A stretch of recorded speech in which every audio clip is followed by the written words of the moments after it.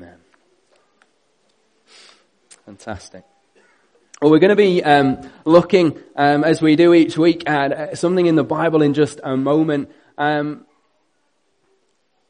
how it is that God wants to speak to us today. But as we look to the Bible, it actually connects us with the people who we've been remembering. It connects us with so many of those who went out to war in the First and the Second World Wars, because part of the equipment that they were given alongside, boots and uniforms and all of the rest of it is that they were each given a Bible to take with them when they were deployed.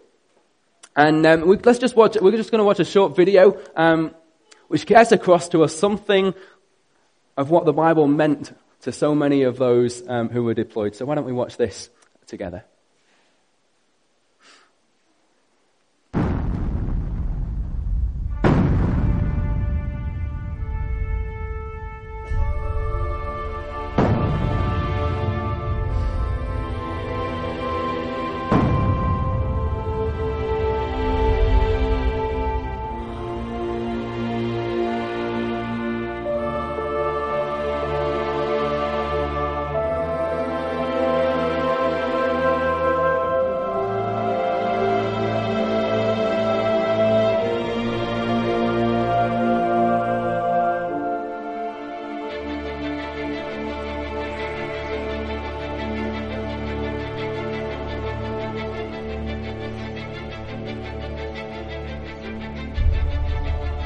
Then I saw a new heaven and a new earth, for the first heaven and the first earth had passed away, and the sea was no more.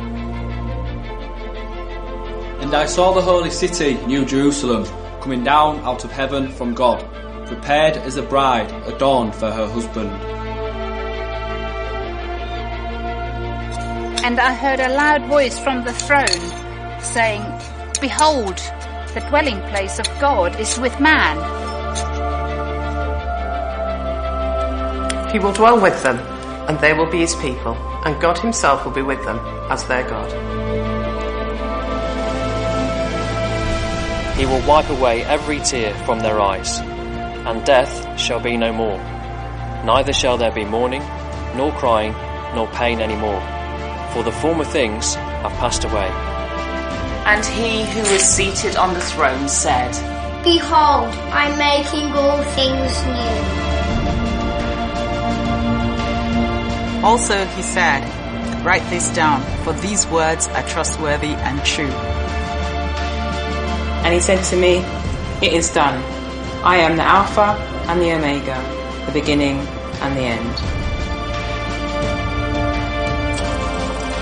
To the thirsty I will give from the spring of the water of life without payment. The one who conquers will have this heritage, and I will be his God, and he will be my son.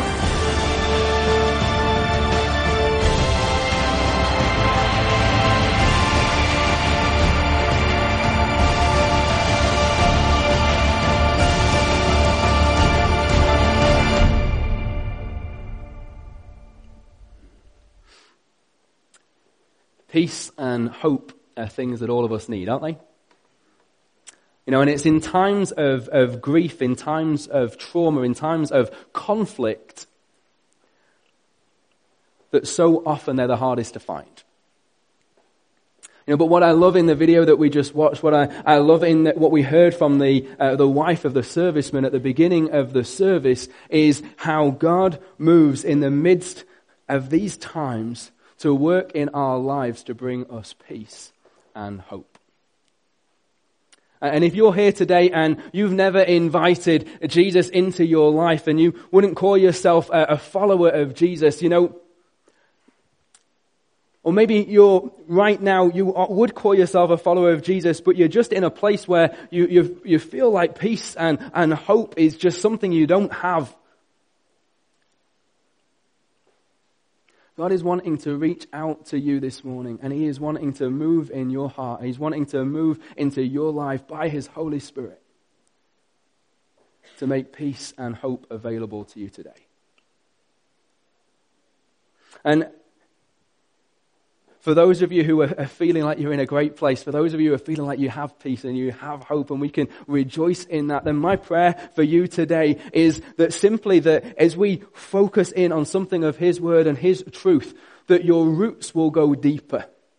So that when the troubled times hit, so when there are those times where there is grief and conflict and trauma, you would not be shaken. Because you would know that you are grounded on a peace and a hope in Jesus that is certain and will never change. Something that is based on what He has done for us and that we can thank Him for. You see, God doesn't want you just to know and to believe the right things. He wants our hearts to be transformed as we experience the peace and the hope that comes from having His presence with us in every day and every moment. And to help us get a hold of what we receive from Jesus when we invite Him into our hearts and how this kind of comes with peace and with hope, we're going to look at some words that Paul writes for us in Romans 5 verses 1 to 11. It should pop up on the screen. This is what Paul writes. He says, "Therefore, since we have been justified through faith, we have peace with God through our Lord Jesus Christ, through whom we have gained access by faith into this grace in which we now stand. And we boast in the hope of the glory of God. Not only so, but we also glory in our sufferings, because we know that suffering produces perseverance, perseverance, character, and character, hope. And hope does not put us to shame because God's love has been poured into our hearts through the Holy Spirit who has been given to us." You see, at just the right time, while we were still powerless, Christ died for the ungodly. Very rarely will anyone die for a righteous person, though for a good person, someone might possibly dare to die. But God demonstrates His own love for us in this. While we were still sinners, Christ died for us. Since we have now been justified by His blood, how much more shall we be saved from God's wrath through Him? For if, while we were God's enemies, we were reconciled to Him through the death of His Son, how much more, having been reconciled, shall we be saved through His life? You know, there's so much in these verses that we could talk about. But if I had to boil it all down, I think Paul wants us to know that because of what Jesus has done when we receive Him, when we accept Him, when we put our trust in Him, we have peace and we have hope. He starts off by saying, since we have been justified by faith, we have peace with God. And for us to understand why this is a big deal, we've first got to understand that this wasn't always the case. That without inviting Jesus into our lives, it still isn't the case. You see, in verse 10, Paul writes that Jesus died for us while we were His enemies. And if you look back at what Paul's been writing so far in the book of Romans leading up to these verses, he makes it really clear that we were created and we were designed to live with God as our King. To be obedient to God.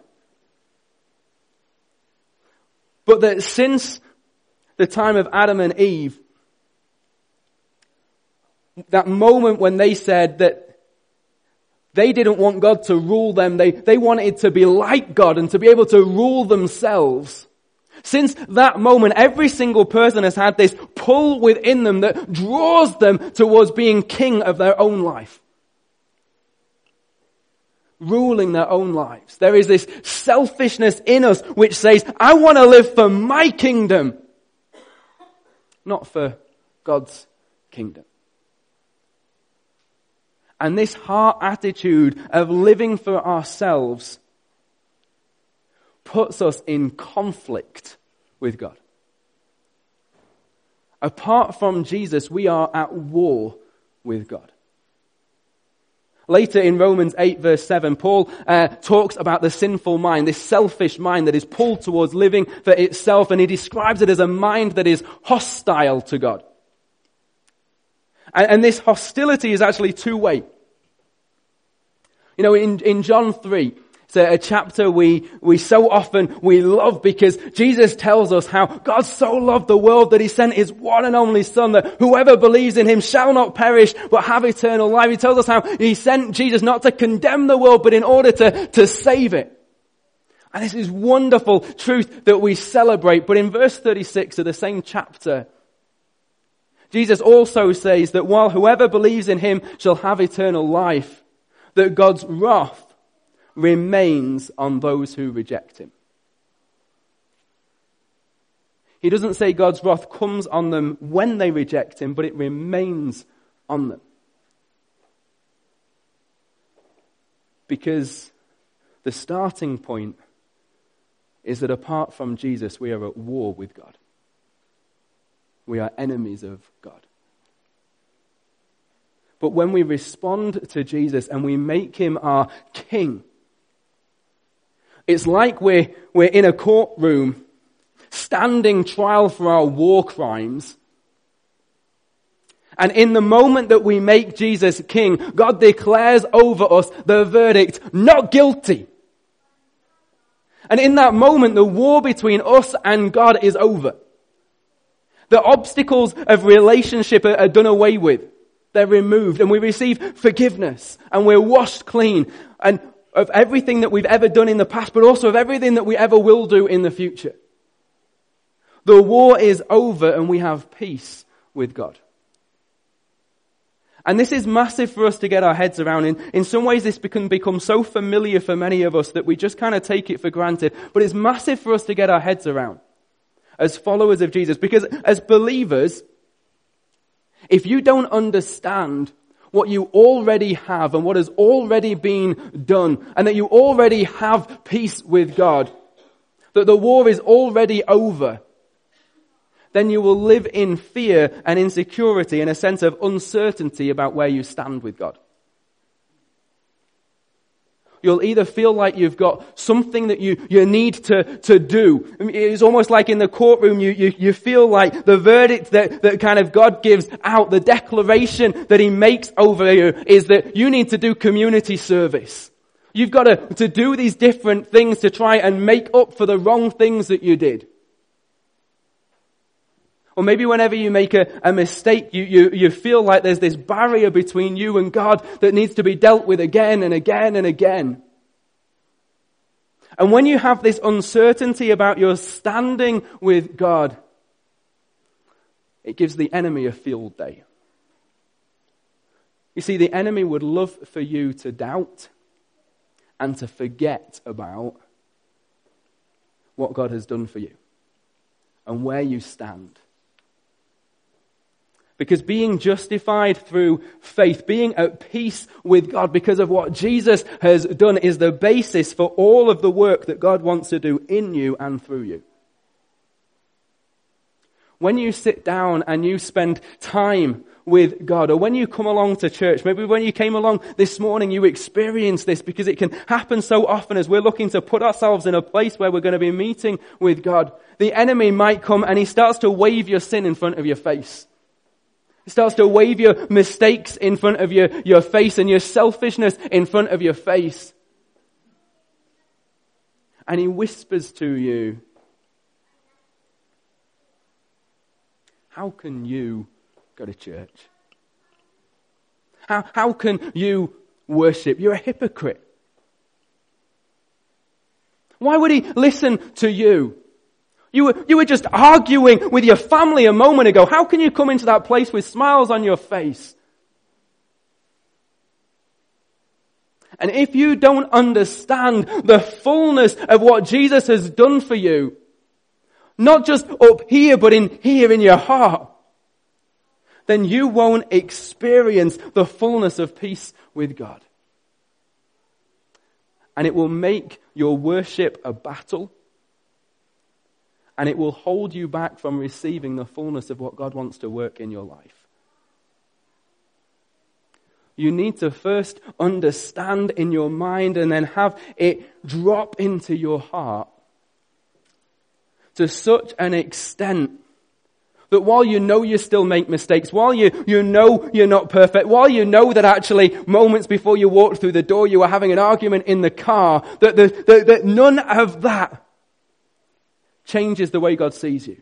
None of that changes where you stand before Him.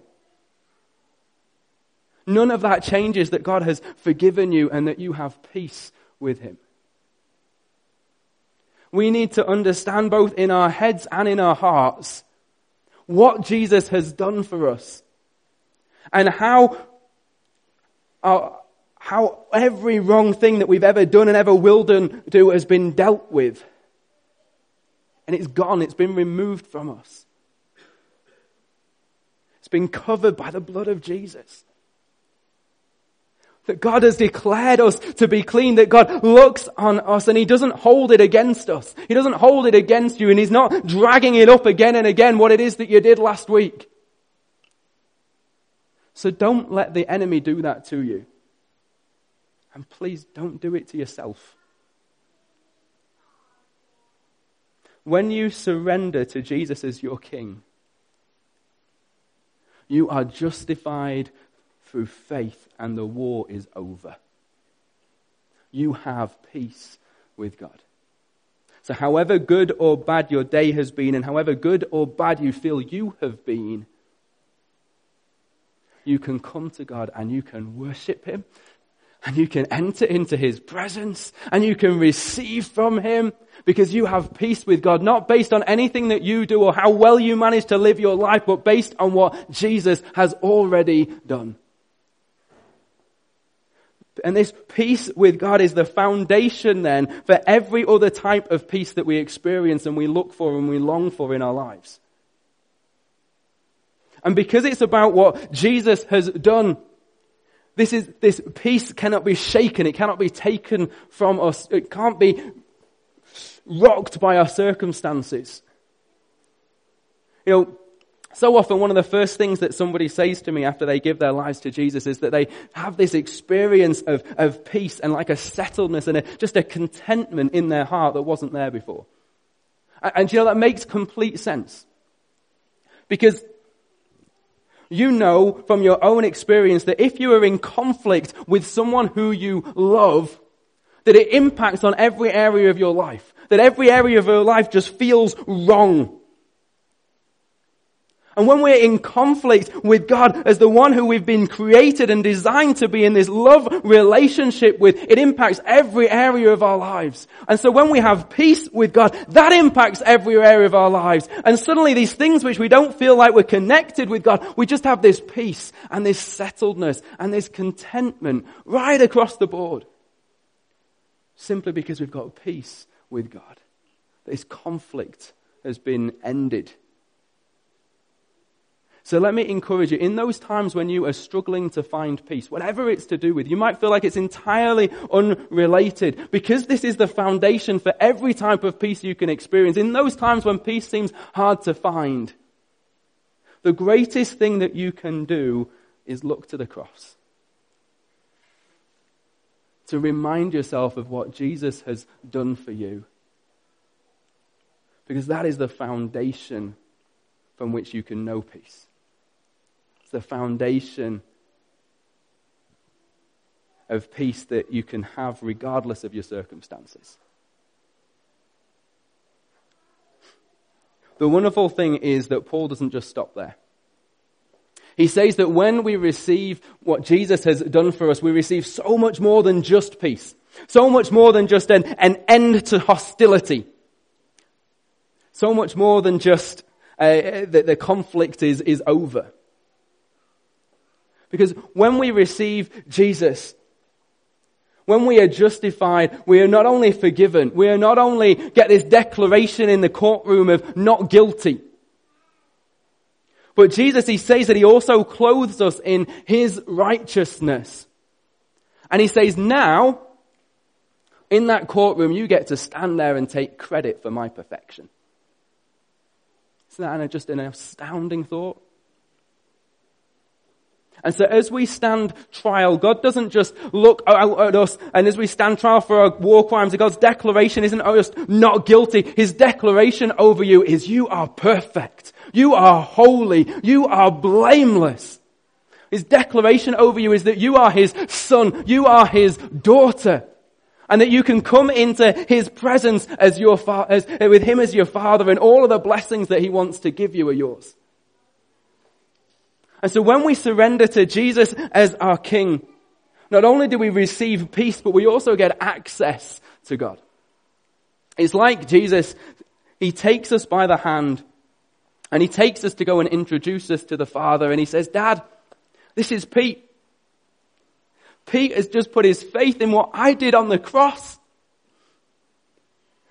He believes in me and he has made me king. And now he's been clothed in my righteousness. So Dad, I want you to treat him now like you'd treat me. Do you know the Father looks at you, and his heart for you and his desire to bless you is with the same passion and the same conviction and the same commitment as it is for Jesus. We're not just at peace with God. It's not just that the war is over, but God delights in you and he delights to bless you. You know, I don't think I've even begun to comprehend that. It's so far above and beyond. It's just one of those things that just long for God to help to settle in my heart in such a greater way. So I think if we will get hold of that, it changes everything. You know, just think about it for a moment. Think about the times when you come to God in prayer. Do you approach him with the confidence and the certainty that he delights in you? And that his heart's desire is to bless you. That his heart responds to you in the same way it responds to Jesus. Because that's the truth of it. Not only is the war over, but you have nothing to prove. You don't need to prove yourself to God. You don't have to spend your time with God feeling like you're not good enough. Like, I've not spent time with you for the last kind of few days, God, and I'm feeling pretty bad, and I'm sorry, and I'm here, and I'll do better next time.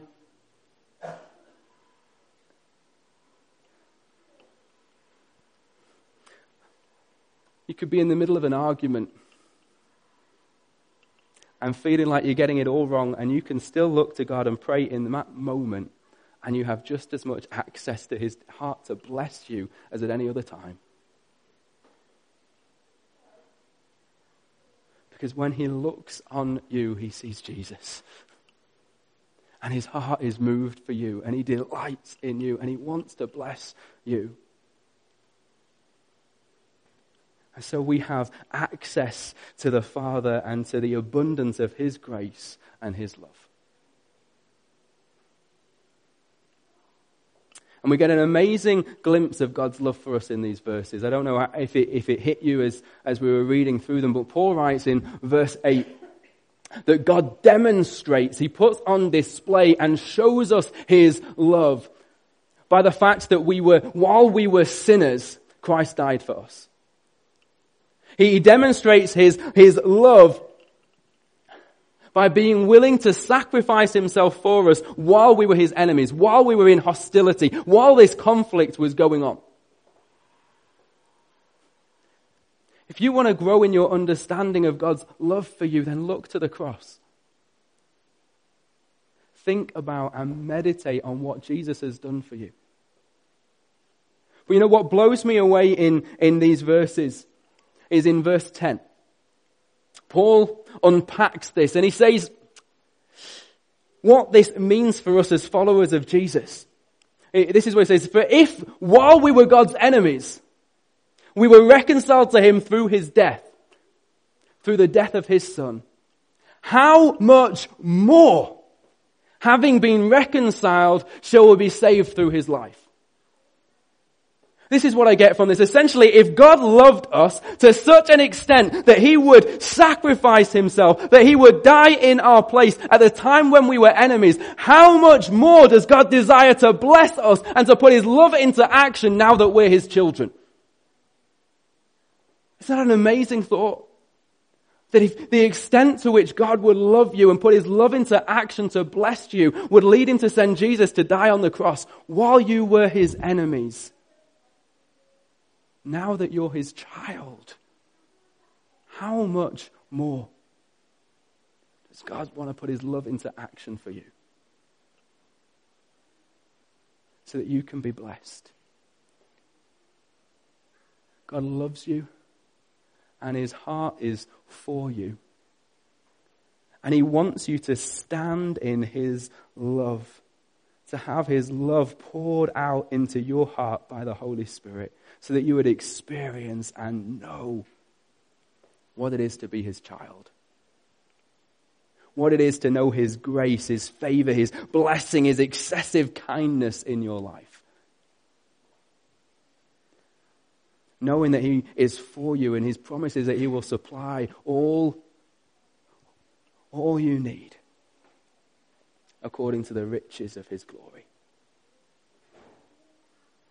Just ponder that for a moment. The Almighty God, the creator of the universe, loves you and is for you. And he puts his love into action for you every day. He's there. We have access to God. We've got the tickets that allow us to enter into his blessing, to enter into his presence. So why do we sit on the outside sometimes going, Lord, I'd love to come in. I'm sorry that I've not been spending time with you. I'm sorry that I've not been doing this. I'd love to come in when the ticket's been given. The access has been provided. Not based on what you do, but because of what Jesus has done. You know, sometimes when someone says and they talk about how much they love you, or they start saying how amazing you are, you know, they make a little comment afterwards, don't they? And they say something like, you know, I love you, but don't let it go to your head. You know, when Paul is writing here and he says to us, you know, God loves you and he's for you and he wants to bless you and he thinks you're amazing. Do you know what Paul says? Let it go to your head. Let it go to your heart. Let it begin to stir up something inside of you of peace and hope and joy. Let it become something that makes you feel amazing and say, God loves me, and so that you boast in it. So that you want to tell other people about it. Because once you were at war with God and now you have peace with him. Once you were his enemy and now he's your father. You're his precious child and you have access to him. And when we get hold of these things, we can't help but be in that place that Paul talks about, where he talks about how we boast in the hope that we have in God. When we understand that not only in our head but in our heart, how can we not? You know, we get so excited sometimes, don't we? The latest phone comes out and we get this new phone and, you know, we can't help but we want to show people what it does and talk about how amazing it is and the great photos that it takes. Or we get a new car and, you know, someone comes round and we say, hey, come and have a look. Or, you know, we enter into a new relationship. If you're younger, with a new girlfriend or a boyfriend, and you just can't but tell people about how great they are and how much you're enjoying them and this and that and the next thing. We boast in the things that we delight in. How much more once we get hold of, not in our heads but in our hearts, all that we have in Jesus, will it move us to that place where we can't help but boast in him? For the fact that we have hope in God, not only for the future but in the present. And the word that when the Bible talks about hope, it's not in the way that we talk about hope. When we say that we hope for something, it's kind of, I hope the weather's going to be good, and it's just wishful thinking. We've got no control over it. We don't really know what's going to happen. When the Bible talks about hope, it is talking about a certainty. It's talking about something we can be confident in, that we know is going to happen. When the Bible talks about hope, it's something that we can stand on and stand in, and we can say, I know my God is for me, and that He loves me, and that the best is yet to come. No matter what. In those moments when your car breaks down and the unexpected bills start coming in. In those moments when you're having issues with your husband or your wife or with your boss. In those moments when there's a breakdown of relationship with a friend, remind yourself in those moments that you have hope in God. Remind yourself in those moments that this life is not the main event. That the best is yet to come. And when we get hold of this, it changes everything. When we get hold of what Jesus has done for us, not just in our heads, but in our hearts, we have a peace, and we have a hope, and we have a joy that cannot be shaken.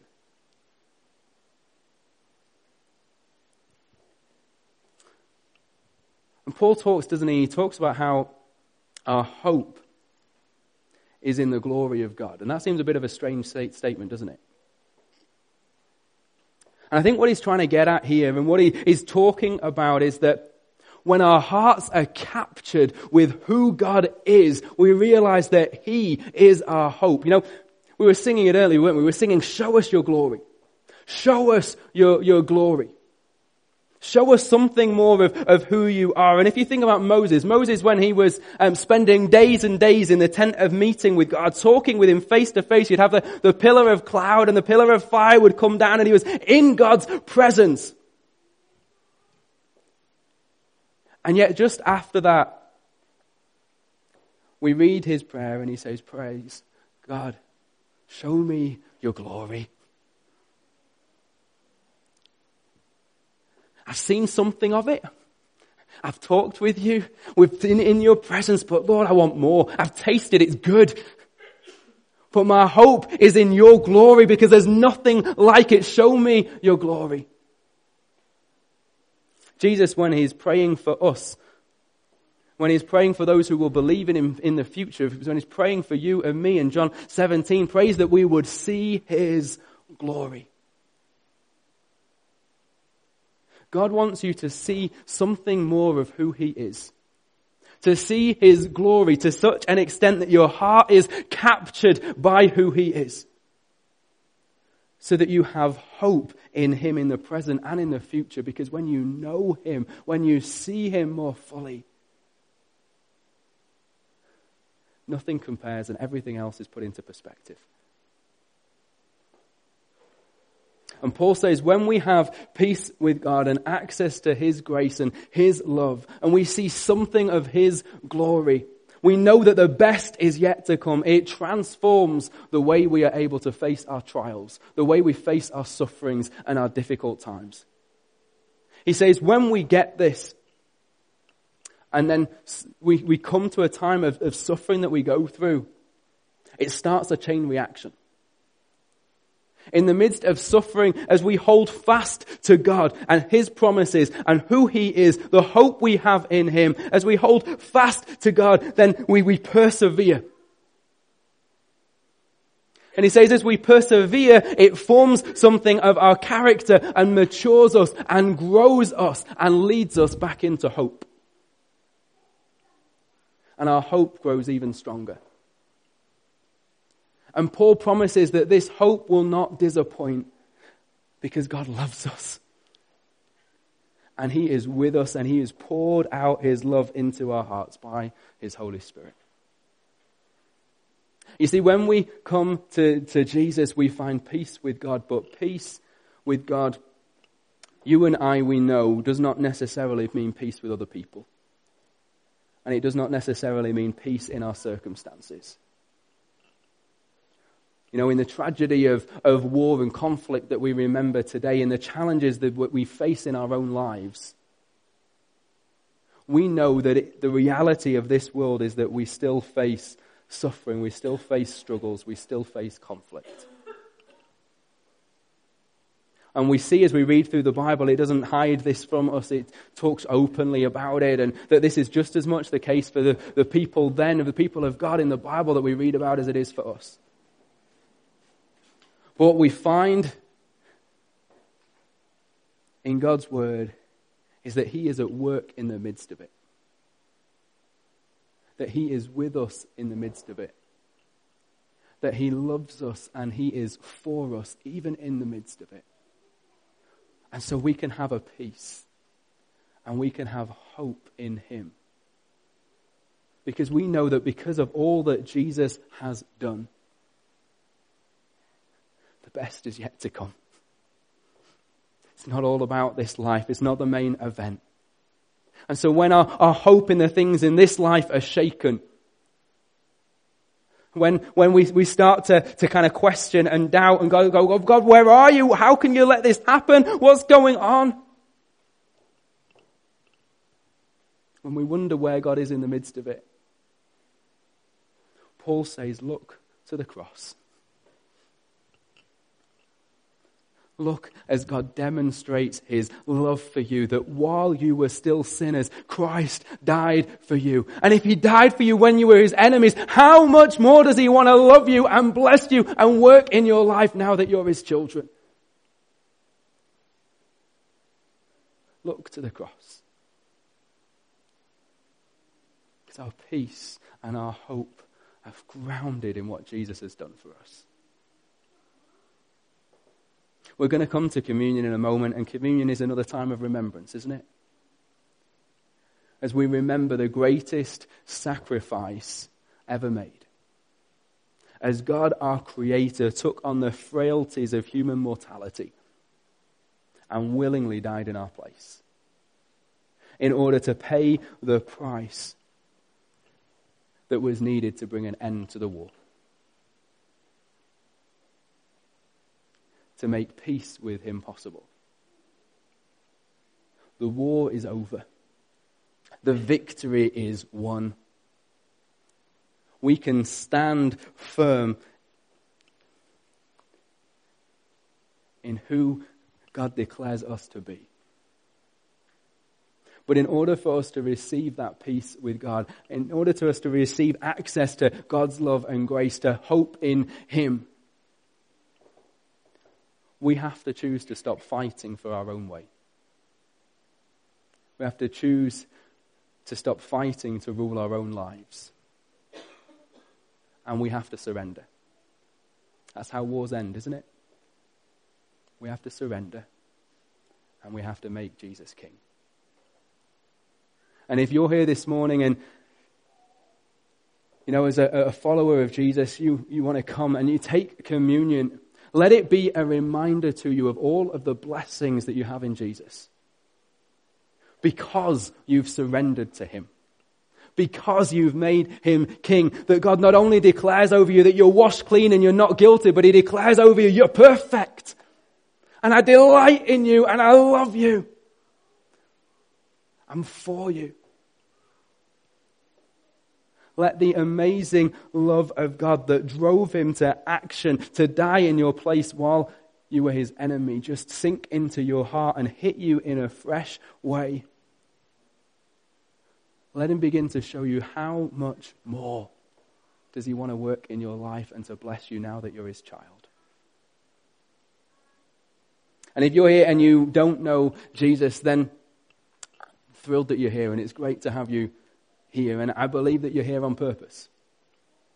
Because God is reaching out to you today, and he's offering you a peace treaty. And he says, here are the terms of the treaty.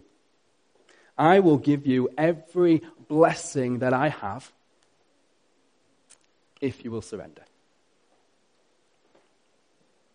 And surrender sounds like a scary word, doesn't it? But it's the best decision that you can ever make. Nothing compares to the decision to surrender to God, to make him king, to begin to experience the peace that comes with the end of that conflict. To know his forgiveness and to know his love.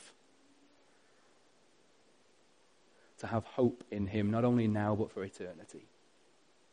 And if you want to make that decision to surrender to God today, then I want to encourage you to, as your way of responding, as your way of saying, I surrender, I accept those terms, and come in and share in communion, as your way of saying, Jesus, I'm coming to you and making you king. And I'd love for you then just to let me know or to share with someone who you came with, because we'd love to just to pray with you and encourage you as you kind of start that journey. And if you're not really sure, if you're still kind of asking questions, but you want to find out more, then again, grab me. I'd love to chat with you. And we've got some great little books called Why Jesus that we'd love to give you so you can read a bit more about who Jesus is and what he's done and how it is that he wants to make peace and hope available to you today. Why don't we come and take time just to look to the cross? If the band could come up and be ready to play, that would be great.